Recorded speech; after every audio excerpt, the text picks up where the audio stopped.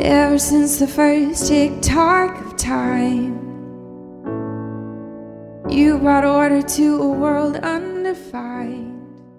Welcome to the Genesis West Podcast. Welcome to the Genesis West Podcast. Welcome to the Genesis West Podcast. Our teaching team is made up of men and women who love asking probing questions of each week's scripture portion, to which our community responds with curiosity, courage, and a desire to expand in faith, hope, and love. We follow the Revised Common Lectionary, and we follow the church calendar, because they anchor us in something which can hold us, no matter what life throws our way. We exist to join God's work of cultivating new beginnings in all of us, everywhere. Cultivating new beginnings in all of us, everywhere. We exist to join God's work of cultivating new beginnings in all of us, everywhere. We hope you enjoy this week's teaching. We hope you enjoy this week's teaching. We hope you enjoy this week's teaching.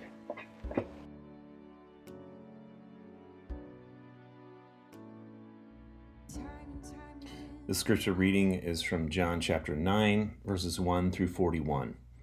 As he walked along, he saw a man blind from birth. His disciples asked him, "Rabbi, who sinned, this man or his parents, that he was born blind?" Jesus answered, "Neither this man nor his parents sinned. He was born blind so that God's works might be revealed in him. We must work the works of him who sent me while it is day. Night is coming when no one can work. As long as I am in the world, I am the light of the world." When he had said this, he spat on the ground and made mud with the saliva and spread the mud on the man's eyes, saying to him, "Go, wash in the pool of Siloam," which means sent. Then he went and washed and came back able to see. The neighbors and those who had seen him before as a beggar began to ask, "Is this not the man who used to sit and beg?" Some were saying, "It is he." Others were saying, "No, but it is someone like him." He kept saying, "I am the man." But they kept asking him, "Then how were your eyes opened?" And he answered, "The man called Jesus made mud, spread it on my eyes, and said to me, 'Go to Siloam and wash.' Then I went and washed and received my sight." They said to him, "Where is he?" He said, "I don't know." So they brought to the Pharisees the man who was formerly been blind. Now it was a Sabbath day when Jesus made the mud and opened his eyes. Then the Pharisees also began to ask him how he had received his sight. He said to them, "He put mud on my eyes, then I washed, and now I can see." Some of the Pharisees said, "Well, this man is not from God, for he doesn't observe the Sabbath." But others said, "Well, how can a man who is a sinner perform such signs?" And they were divided. So they said again to the blind man, "What do you say about him? It was your eyes he opened." He said, "He's a prophet." The Jews didn't believe that he had been blind and had received his sight until they called the parents of the man who had received his sight and asked them, "Is this your son, who you say was born blind? How then does he now see?" His parents answered, "We know that this is our son and that he was born blind, but we do not know how it was that he can now see, nor do we know who opened his eyes. Ask him. He is of age. He will speak for himself." His parents said this because they were afraid of the Jews, for the Jews had already agreed that anyone who confessed Jesus to be the Messiah would be put out of the synagogue. Therefore his parents said, "He is of age, ask him."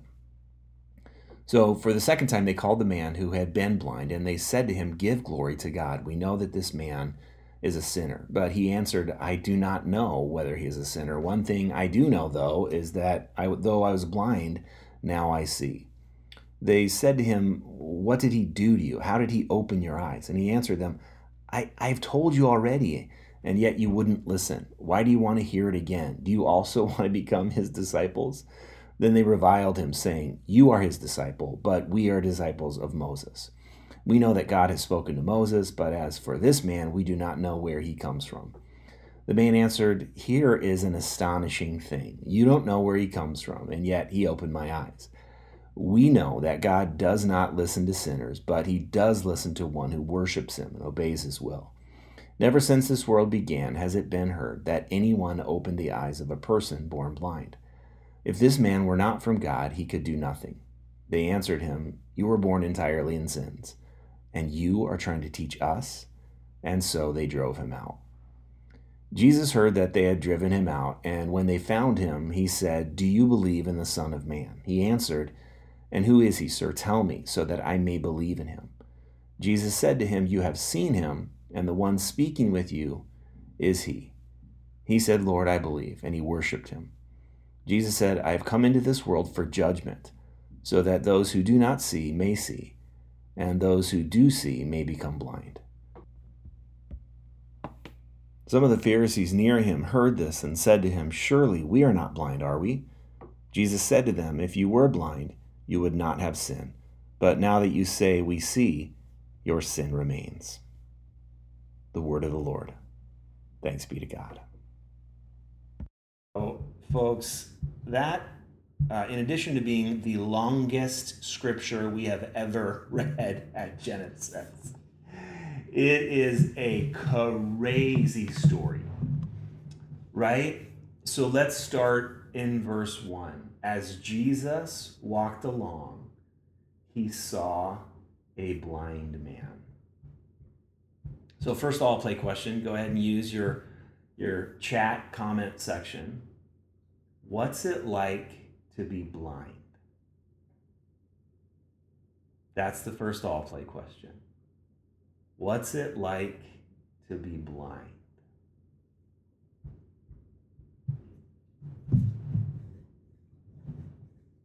Rely on other senses and people. Thanks, Cassandra and Nate. That's awesome. The McWhites say you need someone to rely on. Yep. Abby says sad. Oh my gosh.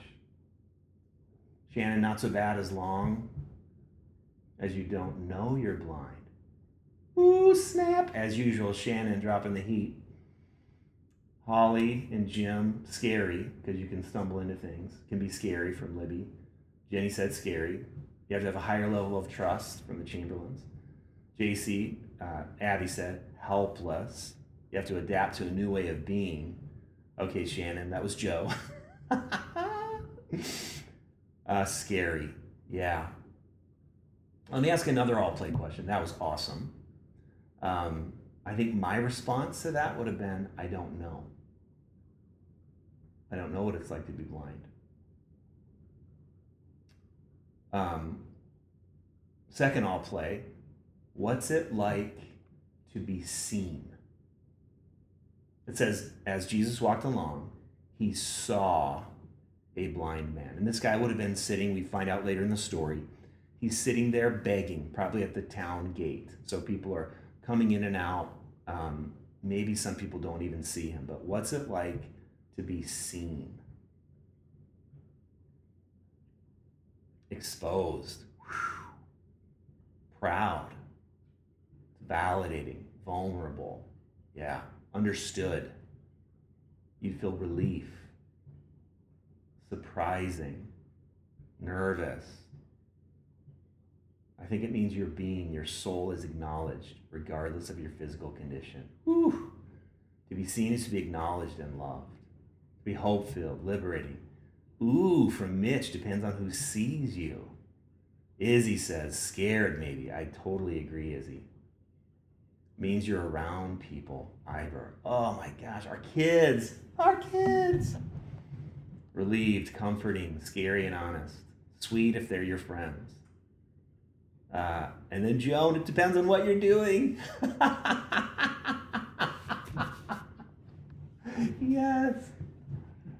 What's it like to be seen? Feels like someone understands you. If you're seen, you have value. I just want to notice something, okay, you guys? I'd much prefer being in person, but so many more people are answering the all plays this way. I mean, it's fascinating, right? I can't even keep up. So before the next all play, let me add some commentary. So I think it's really interesting that the story starts simply with, as Jesus was walking along, he saw a blind man.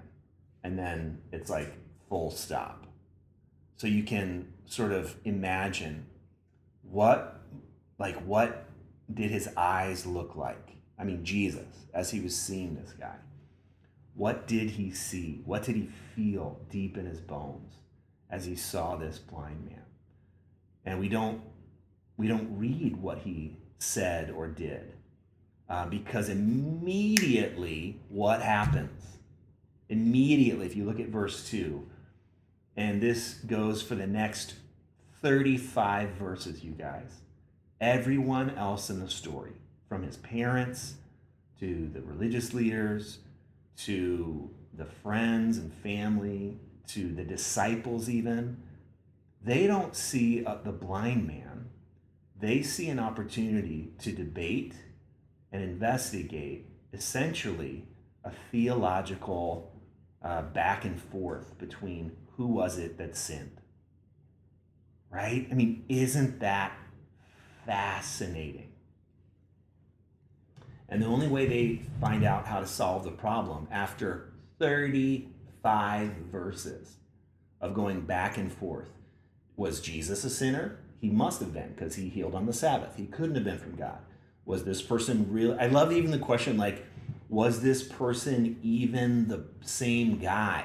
Right? Like, this guy used to be blind, now he can see. Someone goes, yeah, I'm not even sure if it's the same guy. I mean, like the level of absurdity that this debate rages on and on and on. And what's fascinating is, from the time, like verse 1, Jesus walked along, saw a blind man, and then he gives some commentary on, well, he didn't sin and his parents didn't sin. That's not the point, right? So it starts off with Jesus explaining that it's because of no one's sin. And then for the next 35 verses, what is the debate about? Who sinned? It's amazing. We don't even hear him. So I also want to notice something. Okay, now catch this, you guys. Perhaps the most radical element in this story is that we see the blind man's perspective and we hear his voice. History is mostly written from the perspective of the people who throw out the blind man, so to speak. And so we get their perspective and we get their understanding of who the blind man is, that he probably was a sinner, that he was blind because he was a sinner, and we don't even hear their perspective of the blind man. History is mostly written from the perspective of the people that get to make the decision to throw the people out. Amen? But the Bible is written from the perspective of the people who get thrown out. Can I get an amen? And that's crucial for understanding this story, because we hear the man's voice and he even gets the last word. I mean, it's utterly amazing. So, this blind man, he was born blind, and then Jesus healed him, so now he can see. And maybe some of you are even kind of saying, like, cute story, but I don't know if I can totally get behind it. Is anyone like that? Like, anyone have the courage to say, like, yeah, I don't totally know if I can agree that it really happened? Maybe some of you haven't even considered that it didn't happen. And this is another beautiful thing about the Bible, is that I have no problem believing that it really did happen, 100%. I mean, I have maybe not 100%. I have maybe 93%. I'm not worried that it happened or didn't happen. But I also know that this story is about more than just a man receiving his sight. It's about that, and it's about the question, the philosophical, existential question of who is it that really sees and who is it that is blind. So here's an all play. What's it like to suddenly see something that you previously didn't see? What's that like?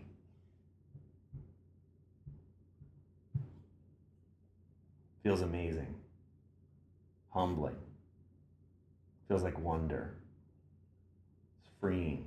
Oh yeah. Scary, yep, surprising. It feels like a waking up. Oh yeah. Yeah. Feels exciting, disorienting. By the way, Cassandra and Nate said that the arguing is way too accurate. Like, this is how it really happens for the story to be false. I want to say an ending to that. Way to go, Cassandra and Nate. I love that.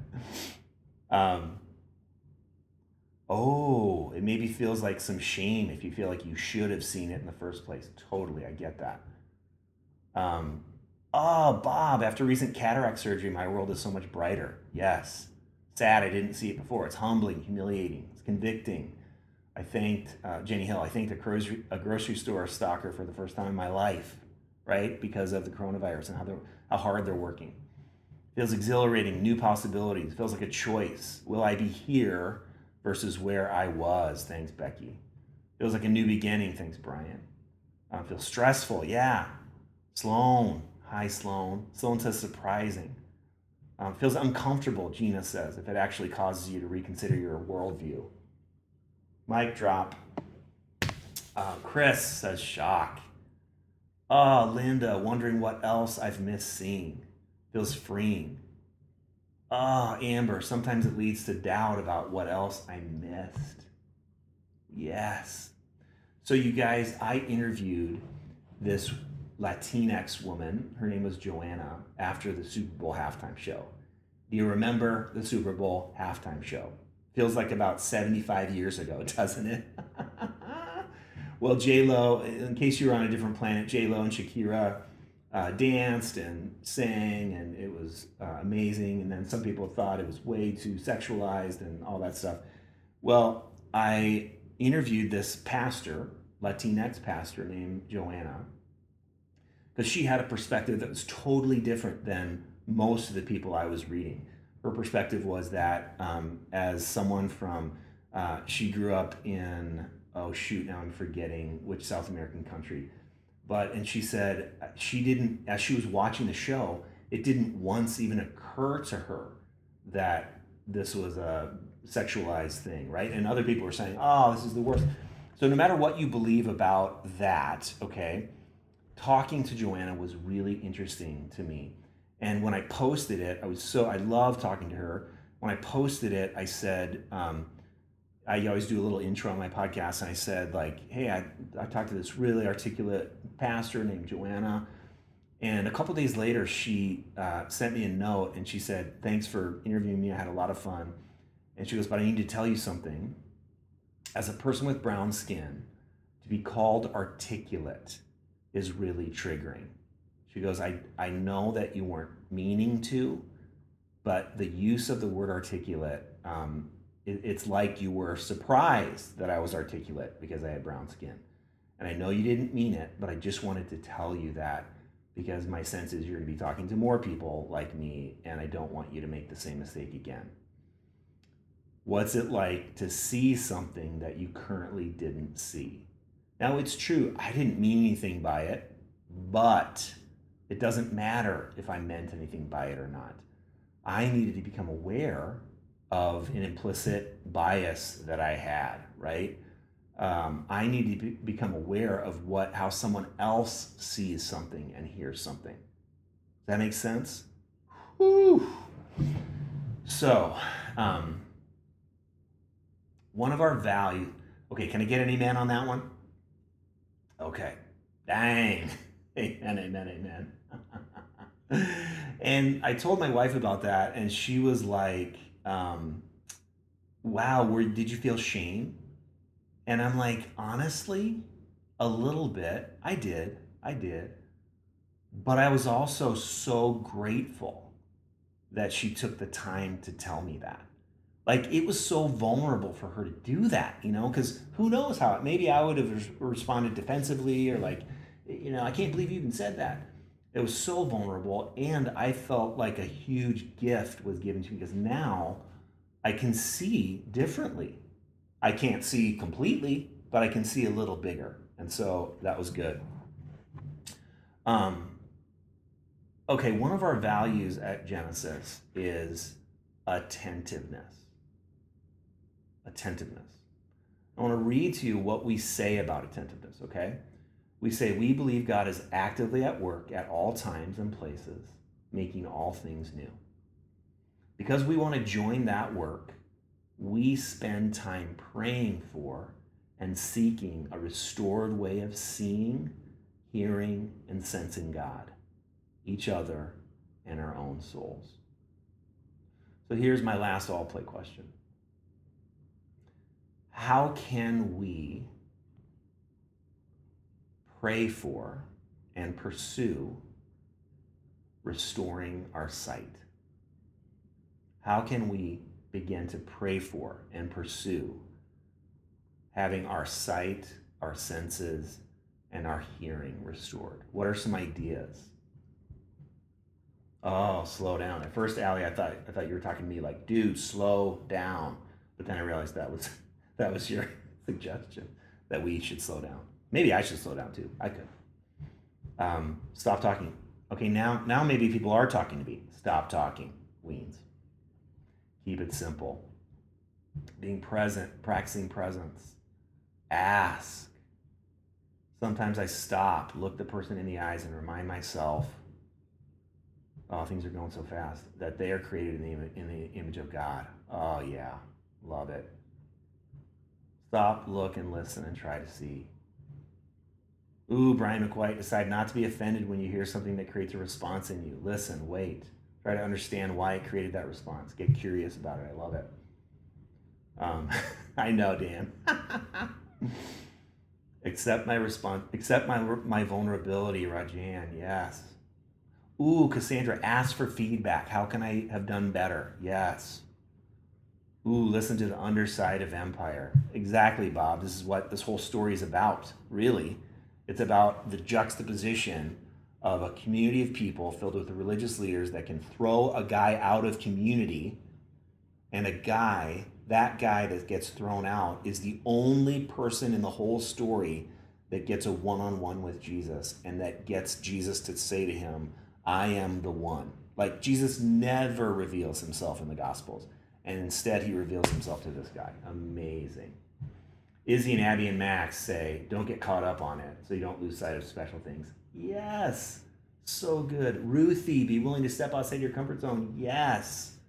Betsy, listen when you ask someone a question rather than planning a response.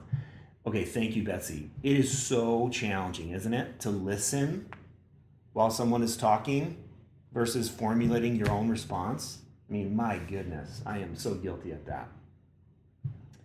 So, thank you, you guys. Thank you. I think this story is best understood and applied by those of us who are willing to say, I don't see everything that I think I do. You know what I mean? Like, I am at my best when I admit that I can't see everything, and I need a restored way of seeing.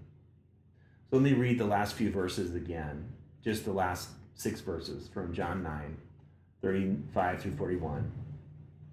And yes, I just touched my face. Oh my gosh. Verse 35, Jesus heard that they had driven him out, and when he found him, he said, do you believe in the Son of Man? And he answered, and who is he, sir? Tell me, so that I may believe in him. And Jesus said to him, you have seen him, and the one speaking with you is he. And he said, Lord, I believe. And he worshiped him. And Jesus said, I came into this world for judgment, so that those who do not see may see, and those who do see may become blind. There's that paradox again, right? It's just paradox. And paradox is so that we can stop thinking in 1 + 1 = 2, so that we can expand into greater and greater understandings of who God is, who we are, and who the world is, right? Some of the Pharisees near him heard this and said to him, surely we're not blind, are we? Jesus said to them, if you were blind, you would not have sinned, but now that you say we see, your sin remains. Whew. It's no wonder he got killed, right? Oh my gosh, saying stuff like that. So friends, before we move into the prayers of confession, an honest prayer for those of us who want to see, right? I think it can be as simple as carving out some space in your day and breathing in and breathing out and just asking, God, help me to see. Ooh. Okay.